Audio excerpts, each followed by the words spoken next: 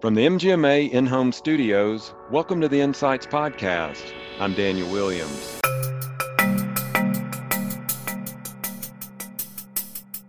It was like, can we get paid for giving a flu shot in the parking lot? I mean, it was crazy. Like I said, we found every possible avenue, but again, just a little thing like, contacting all the landlords to say, hey, do you mind if we use the parking lot, from 6 to, 8 p.m. and 9 to 5 on weekends? And it was great. But it was a lot of work that had to be done to make sure that we could do all that. That's Shannon Lockram talking about just one of the innovative solutions her team used to vaccinate their patient population. We'll hear more from Shannon in just a moment, but first, a word from our sponsors. MDVIP's fee-based wellness program provides a better, more personalized primary care experience for patients and physicians alike, while providing consistent, stable revenue to your practice. Learn how your group can increase patient satisfaction and loyalty by visiting mdvip.com/patient loyalty. As a healthcare organization, you routinely check your patients' health. But when was the last time you checked the financial health of your business? Don't let bad billing processes keep you from your hard-earned revenue. CareCloud's free revenue cycle assessment uncovers billing mistakes so you can see how to claim every last dollar. Get your free assessment by visiting carecloud.com/assessment. Our guest today is Shannon Lockram. Shannon is Director of Practice Operations at Stanford Medicine Partners. She's also the 2021 MGMA Harwick Innovation Award winner. The Harwick Award is designed to recognize and celebrate the success of an individual who has developed an innovative solution that positively impacts practices, providers, and/or patients in their community. Shannon, congratulations, and thanks so much for joining us today. Thank you. Now, you and I met recently at the MGMA Leaders Conference, got to chat there a little bit and learn a little bit about your background through some previous conversations. But if you could just share a little bit about your background and your journey in healthcare with our audience. Sure, thanks. So I started out working as an LVN in an outpatient primary and specialty care group. And just, over the probably 20 years I was there, I just, worked my way up from a floor nurse to, a department supervisor to a manager, and then, finally the director of primary care services for several outpatient primary care centers and specialty care practices. So I found my way to Stanford Medicine Partners about 7 years ago, and it's been an amazing ride. I'm the director of operation for 7 clinical practices in the San Francisco Bay Area. And I got my bachelor's in business administration when I was 45 years old, which felt really crazy at the time. So been on an amazing ride ever since. I love hearing that kind of story because we are just seeing the workforce evolve in general, but specifically out of the pandemic. But then to hear a story about continuing to pursue your dreams, no matter what age, you don't let that limit yourself. So that's really cool. So congratulations on getting that BA. Thank you. Now, you are currently, let me get this right, because I know some things have changed there, or they're in the process of changing with some names there, but you're currently Director of Practice Operations at Stanford Medicine Partners. Is that correct? Do I get that right? Correct. Okay. You got it right. Good, good. So give us an idea. First of all, I do want to ask you, just so our audience understands, what is the size and scope of that practice? Do you have that information with you? Is that something you could share with us? So for Stanford Medicine Partners, we have about 65 clinics spread out all across the San Francisco Bay Area region, and about over 350 providers that also, were in those regions. And so it's just the medical foundation for Stanford Healthcare and Stanford Medicine. Okay, thanks for that. Now, what is your day-to-day role there as that Director of Practice Operations? So for my day-to-day role, my office is the car. I am actually at a different. No joke. My office is my trunk. I try to be in a different office every day. I mean, I have the formal responsibilities of my role. The finances, the provider and patient satisfaction, quality and safety. But literally, I just thrive in the day-to-day operations and like the real-time problem solving. I will literally sit in the middle of a registration, desk, or in the middle of the call center. I will sit in the middle of a provider in the MA's bullpen. I just have a lot of real-time conversations with folks. If you're not, for me, if I'm not in it, I don't know what's going on. So I hear a lot of conversations. We do a lot of real-time problem solving. I guess it's more of a constant appreciative inquiry process. So I'm constantly on the move, never in the same place each day. Mm-hmm. I want you to share with us what that's like then, because so many of us have been working remotely last 18 months or so, or we might be in a hybrid situation where we work at home a few days, we work in a physical office a few days, but it's that same office.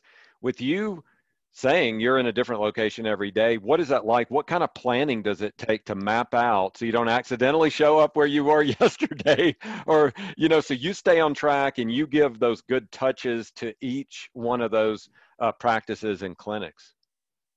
Sure. So I kind of look at my schedule and figure out, where do I have to be for a certain in-person, meeting, that we have to do. Other than that, it's just I've got it pretty good down to I'm in Oakland one day a week, and Alameda one day a week, and San Pablo one day a week, and I just map it out every day, and I just literally keep moving. I have the utmost respect for people who work from home or do the hybrid, because I don't think for me that would be hard to do. I need to get up and get out.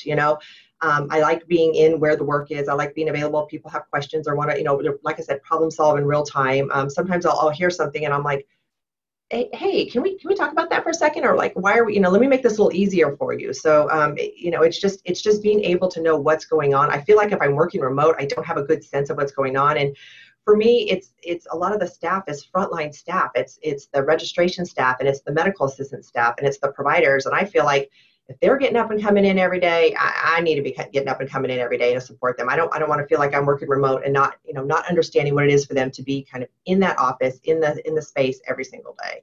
They've got Okay. to deal with PPE and masks and patients, and I just feel like I need to be in there with them. Mm-hmm. I'm assuming some of these are spread out. So what's your, roughly what's your shortest commute, and then what's your longest one that you endeavor at a given day? Okay, well, San Francisco Bay Area traffic is probably, one of the worst in the nation. My shortest commute's maybe 20 minutes. My longest commute is actually, it's the reverse. It's on the way home commute is about an hour and 20, from, on a bad day. It's amazing when COVID hit and everybody, it was basically, you weren't on the roads or out of your home unless you were, an essential worker. My my normal, hour-long commute became like 30 minutes. I literally didn't know what to do. It was crazy insane. But now all of a sudden in the last month or so, we're more and more people are reporting back to, their offices. So it's in the last couple of weeks or so, it's now back up to the, that hour and 20 minutes home. Okay. Since you're a road warrior, what do you like to do in the car to just keep your sanity and keep yourself occupied? What do you listen to, or what do you do there? So I used to that's a funny question. So I used to I would use that time okay, let's talk to people, let's do wrap up, let's do check-ins, because you're a captive audience for an hour and a half. I don't do that anymore. I literally stopped doing that. I needed my commute home time to just kind of be, you know, I'm going to be like everybody else that's out there on the road. They're singing at the top of their lungs in the car on the way home. I needed that break between the work and then home. I don't want to go home and then, for husband, I'm like constantly like, oh my God, da, da, da, da, da, this is everything that happened today. So just basically winding down a little bit, listening to the music, singing along, and you can look out your window and everybody else can doing the same thing. But just kind of like a break and just kind of a reset, and so I can get home and enjoy my family time a lot more in the evenings.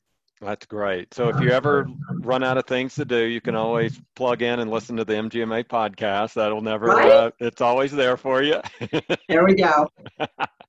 Um, well, one of the reasons we have you on here today is an honor that you've recently received. And that's one of the things you and I were talking about in San Diego last week. So you're the recipient of this year's Harwick Innovation Award. You did receive that at the recent Leaders Conference in San Diego. I just want to know, because I have some feelings about being face to face with a lot of people last week. So was it surreal for you to be at a face to face event again? What was that experience like for you? It was like crazy, overwhelming, fun, nerve-wracking, and like fantastic all at the same time. I mean, it felt really good to have some sense of normalcy. I mean, for the most part, all of us have spent, the last what going on almost 2 years, being socially distanced and basically just living in our, home bubble and our work bubble. Now all of a sudden we're traveling and we're face to face with a bunch of, people we don't know. And it took a minute. There was a little awkwardness, like, do you shake a hand? Do you do the elbow bump? Are we're not handing out business cards, and then the whole elevator etiquette. I mean, it was just, everyone wanted to respect what each other was comfortable with as far as they were interacting. But it's our new reality, and it didn't take away from the conference at all. And MGMA did a great job. They were making sure everybody was vaccinated, and they, did the daily health checks. And, for the most part, we were spread out in the various rooms or courses we took. So it was weird, but it was great. It was well done, and it didn't detract from the conference, but it was a little different being around that many people at one time. For sure. So in reviewing your nomination, I see that it focused on your efforts to create and direct and support ways to combat the COVID-19 pandemic. Give us an idea then. You already explained to us at Stanford the size and scope of that large, multifaceted practice there. What was going through your mind when the pandemic, when we saw this wasn't just the flu, this was something bigger than that. It was something that we really had to figure some things out about. What was going through your mind and getting that team ready when you saw it begin to really roll out and grow exponentially, unfortunately, among the population? Right. So it's really interesting, that Stanford Healthcare can be this complex, organizational structure, but and they pretty quickly developed some guiding principles, what they wanted to see, happen. But as complex as the group was, it was one of those things that it was just an enterprise-wide effort. Everybody was on the same page, figuring out how to get the work done.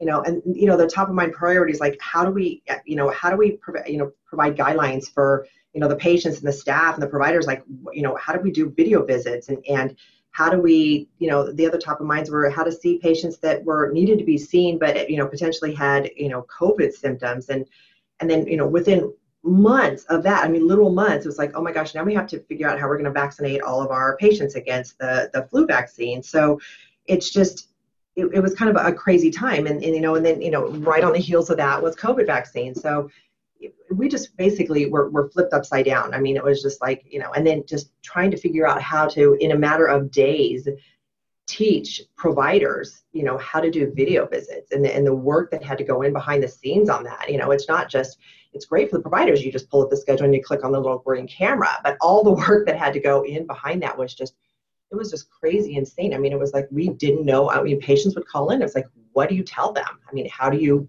care for them? I mean, it was a crazy several weeks to that first month, but I mean, everybody had the same kind of top of mind issues. So just everybody pulled together and just worked through it, and we got it done.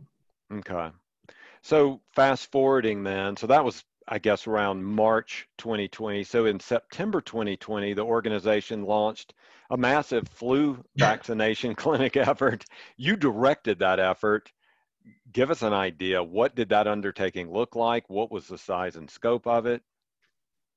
So that was just crazy insane. So trying to come up with in the 6 month of pandemic at that point, we needed to figure out how to mass vaccinate as many people as possible as early as possible, and then during this heightened time of social distancing and PPE safety measures. So we had to get creative. I mean, we think of every avenue for which we could give patients flu vaccines. So the first one off the bat was, every single patient who has an in-person appointment, even though the volumes weren't quite as high, every single patient gets offered a flu vaccine. And we spread this to our specialty care, offices. So these are offices that typically don't give vaccines or haven't given vaccines in the past. So, we're all of a sudden now training medical assistants who work in specialty offices how to give, the vaccine, and, engaging the specialty offices to do that. But Basically, we looked for every possible avenue. So we did, pop-up clinics, we did drive-throughs. I mean, we did indoor pop-up clinics and outdoor pop-up clinics. If we had a gazebo, a spare corner in a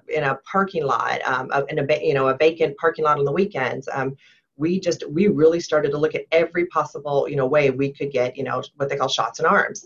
So it was just crazy, and then it was like this orchestrated effort. It was, it's IT and landlords and billing and providers and oversight and everything that you do with just a normal day-to-day visit. Kind of like this whole project became like on steroids. It was crazy. We ended up giving about 34,000 flu shots in just the first 2 months, September and October. And ended up giving like about 50,000 for the entire season. Wow, that is incredible. So It, I was listening to the people you were reeling off who are the stakeholders. One of them you said was landlords. What was the communication between landlords and you guys? so we're tenants in a lot of our buildings, and so landlords, you have to, we needed approval to use the parking lots, after hours, and on the weekends. So because we have, some of our sites, we have dedicated, here's Stanford Medicine Parker's 15 spaces. We needed to work with landlords like, hey, can we, after hours, can we use the whole parking lot? Can we use them on the weekends? We need to put signs, and signage out. So it was, and everybody was great. I mean, they were wonderful. It was like, and they were, how can we help, with tents and, chairs and tables and stuff. But it's just, I mean, it was just all the little things you would not have had to think about. I mean, it was like, can we get paid for giving a flu shot in the parking lot? I mean, it was crazy. Like I said, we found every possible avenue, but again, just a little thing like, contacting all the landlords to say, hey, do you mind if we use the parking lot, from 6 to, 8 p.m. and 9 to 5 on weekends? And it was great, but it was a lot of work that had to be done to make sure that we could do all that. Hmm. As the project was rolling out, you were seeing some success with it. What were some of the biggest challenges that you and your team were faced with during that time? So some of the challenges were, getting the MAs up and ready to, to be able to give the vaccines to specialists. Being able to get the vaccine moved all around the organization with supply chain, getting the patients comfortable with coming in, to do that. Finding the staffing. So a lot of our, staff was in a, we had staff that were ill or caring for ill family members, or they were out on leave. So finding the staffing. And, a lot of this meant overtime. They would come in and, they'd work their 8-hour shift and then they'd stay a couple more hours in the evenings and, and do the flu vaccines, or they'd come in on the weekends and do the flu vaccine. So it was just trying to kind of get it all coordinated, and just be mindful of everybody that was involved and make sure we weren't, by implementing one process, we weren't, killing another one, so to speak. So just lots of moving targets, lots of moving parts. Hmm. Ultimately, then, where did you find some wins? I mean, when you were developing these processes, you were faced with the challenges. You said a couple of key words there. You said supply chain, you said staffing. Those are like the two biggest, not just in the healthcare world, but globally right now. That's what we're faced with is real challenges in those areas. So how were you finding wins? And then once you did find one, were you able to celebrate it? Were you able to exhale and champion, the team members there with those wins? So that's an interesting question. That's probably an area I could personally be better at is championing those wins. I tend to be the keep the head down, keep on moving. But we had to really, it's like there was key stakeholders and they had wins. So, we would meet once a week with all of these, at least a representative from all the the departments that were involved. And it was like someone would come up and say, hey, by the way, we've got the visit type built. I'm like, score, or we were able to, yeah, the tents have been purchased and we're going to be able to, get them popped up on Saturday mornings for you. Like, score. I mean, there was a great team effort there, but as far as getting it out a little farther, I personally could have been better with that. I know our organization has been really great about making sure that they, celebrate the wins and acknowledge the work that everybody has done, through the flu vaccines and the COVID vaccines. I personally, that's for me this year, that's something I'd like to work on is making sure we stop and celebrate those little wins. There was just so much movement at such a rapid pace So, for us, we need to take the time and celebrate the wins, because, everybody it wasn't just a matter of coming to work and trying to do all of this work and having your really intense days, but a lot of these people went home and then had really intense, after, work, things going on, taking care of kids and doing the remote schooling and stuff. So, we need to stop and honor and celebrate those wins and make sure that we're appreciating our staff and the efforts that they do. So, I mean, our organization is really good about doing that on a global level, but it's probably an area we could have actually done a little better job in. Mm-hmm. Mm-hmm. I want to go back to the innovation side of this because, as you've told us already, it's a complex organization here because you've got so many different practices spread out over a region there. And and I don't know if it's easier to pivot if you're a five doc practice in one location, but it seems like the complexity would be less there. So I know you didn't imagine that you would be talking to landlords and you'd be setting up tents in a parking lot and all these things, but the way you were able to pivot here so quickly, did you even surprise yourself? I mean, what was that like for you to, go through that process and just make those changes on a dime like that? It was, what, for me, it's like I feel like I thrive in that environment. One of the drivers for me at work is really my establishing relationships with others in the organization. So, I mean, when you finally got the as teams together, IT and facilities and supply chain and billing, and you had a weekly meeting and you have check-ins. It's there was never a hesitation by anyone about the work that needed to be done, and everybody was willing to help out each other. And it was like, when meeting, what, I got that one, or I'll take this one, or I'll take that one, and everybody just did their part, and they came back, and lots of communication throughout the week, and we just had to be there for each other. It's like one of those, like, listen, I'm really struggling with this, X, Y, or Z. It's like, what, I got it, let me try, I can take care of that. Or we just really worked together. We had a really good core group of people that knew that we had to move forward, and we had to move quickly. And it was hard because, on the flip side, every single day there was something changing relative to COVID. It was like the masking, the eyewear, and the questions that we had to ask the patients, the screening questions. That stuff was changing on a daily basis. So with this particular effort, we were trying to get as much information and as much clarity and as much ease of teaching what needed to be done. So we didn't have the constant go back. Okay, now we need to pivot and do this. Now we need to pivot and do that. We really tried to stay true to what's our goal is to get these people vaccinated. Get as early as the season in as possible, without screwing up IT, without messing up the billing, without doing all that stuff. And this core group just came together, and I love. I mean, there was not any hesitation by anybody to just know this was going to be a lot of work, and everybody just dug their heels in, and we did it. Mm-hmm. When you were meeting, you were talking about having check-ins and other meetings with the stakeholders. Were you or someone else from Stanford checking in with either the CDC or some kind of a task force of healthcare leaders just to kind of develop plans? How did that get developed and then disseminated among the leaders in your team? So for the flu vaccine effort, that was pretty, I mean, that was a pretty standard process. As far as, I mean, you could go to the CDC and you can go to sites, and they will give you references like how to set up, a pop-up. And we kind of felt like we were pretty good at that. When we pivoted to do COVID vaccines, that was a very different creature. And that we really relied on.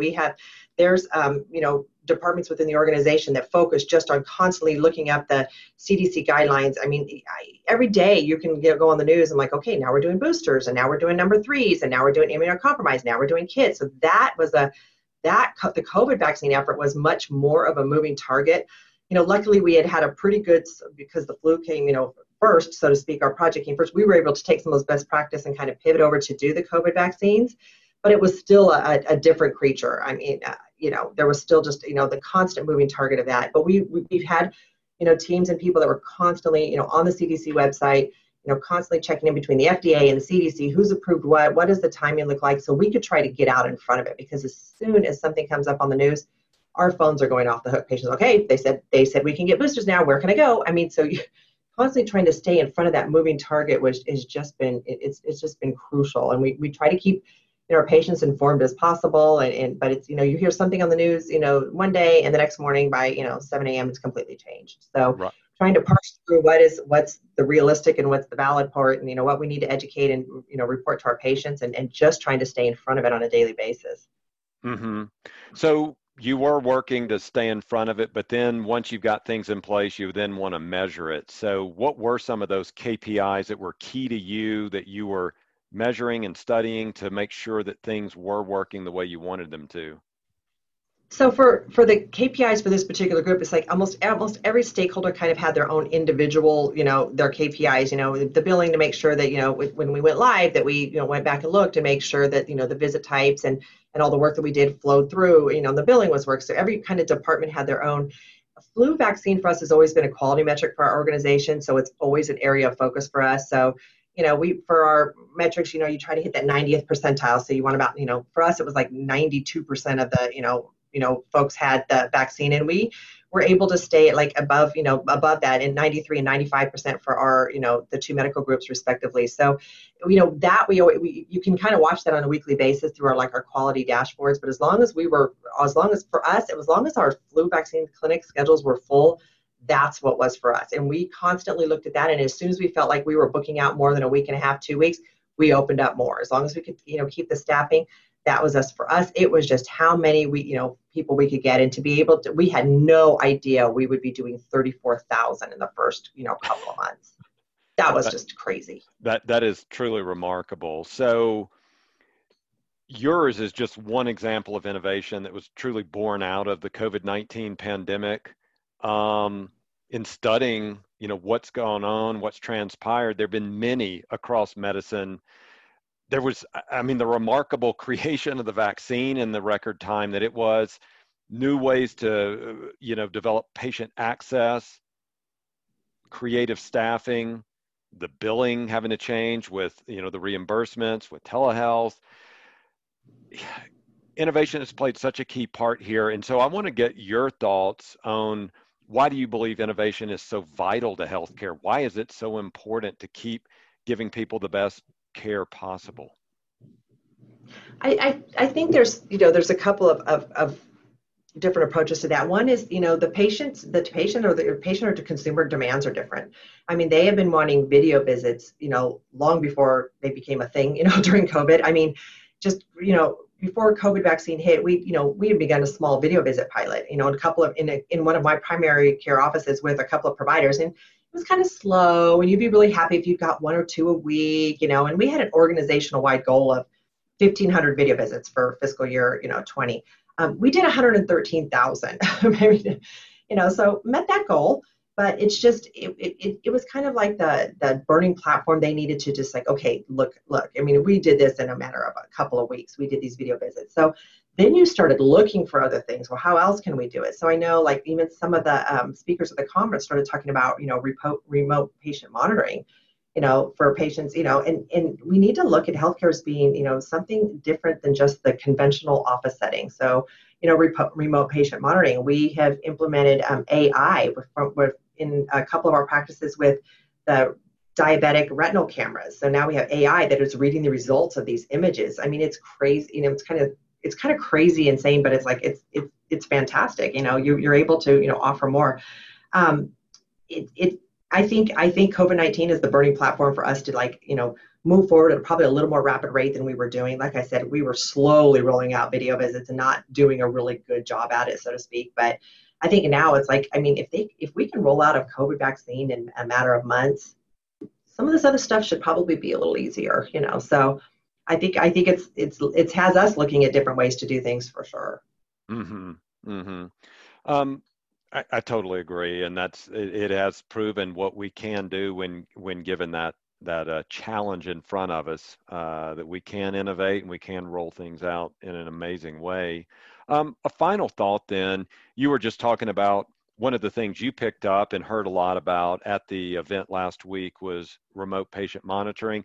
One of the things I heard in several of the sessions was that term resilience. We've all needed all the resilience possible since the inception of the pandemic. What does resilience mean to you? We had a leadership retreat recently, and we were, one of the questions we were asked is if someone took a snapshot to capture the essence of your work during the COVID year, what would they see? And for me, it was like, I'd want them to see that I had good days, and I'd want them to see that I had bad days, but I showed up every day. I mean, it's been a crazy time. I mean, there were days that, people are just exhausted. And for me, I count myself very lucky. I have a job that I go to every day and my family's healthy. We have lost friends to COVID, and I watch with sheer admiration for people who come to work every single day, to do their jobs and to care for others. And then they have to go home, and then they're trying to help their young children with how to do their virtual schoolwork, or they're caring for ill family members, or they've, been, ill themselves. It's just a lot. And I, for me, it's like, we got to be there for each other. It's just, especially in some of these, work efforts we're doing. I work with a great group. This is a great organization. And it's like, it's, be okay for asking for help. And that was the hard thing for me. I just tend to keep my head down and work. And finally I had a project manager on one of my projects say, I'm here to do, project management. You're kind of not letting me do my job because you're doing everything. So it's like being able to ask for help and letting other people help. You have to do it, and it's okay for asking. That was really hard for me because I tend to I do it all, and I keep my head down, and I just, so being able to ask for help and knowing it's okay, and it's not a bad thing, and it's not a reflection of your work ethic. It's just, we've got to be able to help each other and be there for each other, and just, dance the dance some days, That's it. That's what you got to do. So, Shannon, I want to thank you so much for joining us on the podcast. I want to congratulate you again on the Harwick Award. That is amazing work that you guys did there. And thanks for sharing these stories with us today. Great. Well, thank you guys. Well, that's going to do it for this episode of Insights.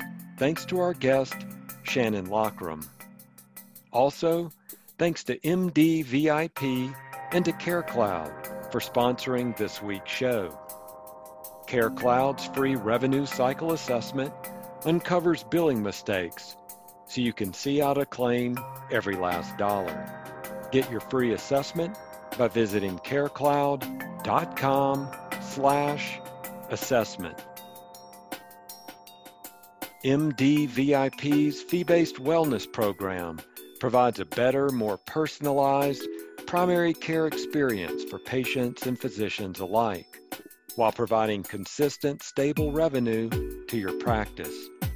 Learn how your group can increase patient satisfaction and loyalty by visiting mdvip.com/patient loyalty.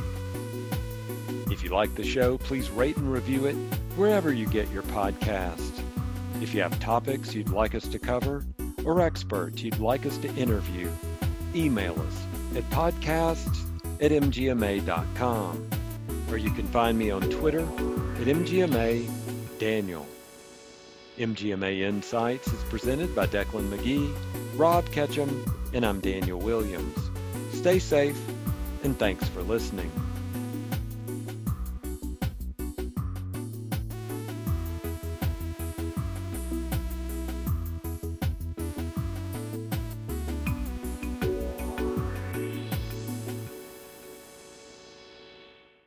Hi, this is Declan McGee, one of the producers for the MGMA Insights podcast. If you like the work we're doing, please consider becoming an MGMA member. Learn more at mgma.com/membership. Thanks.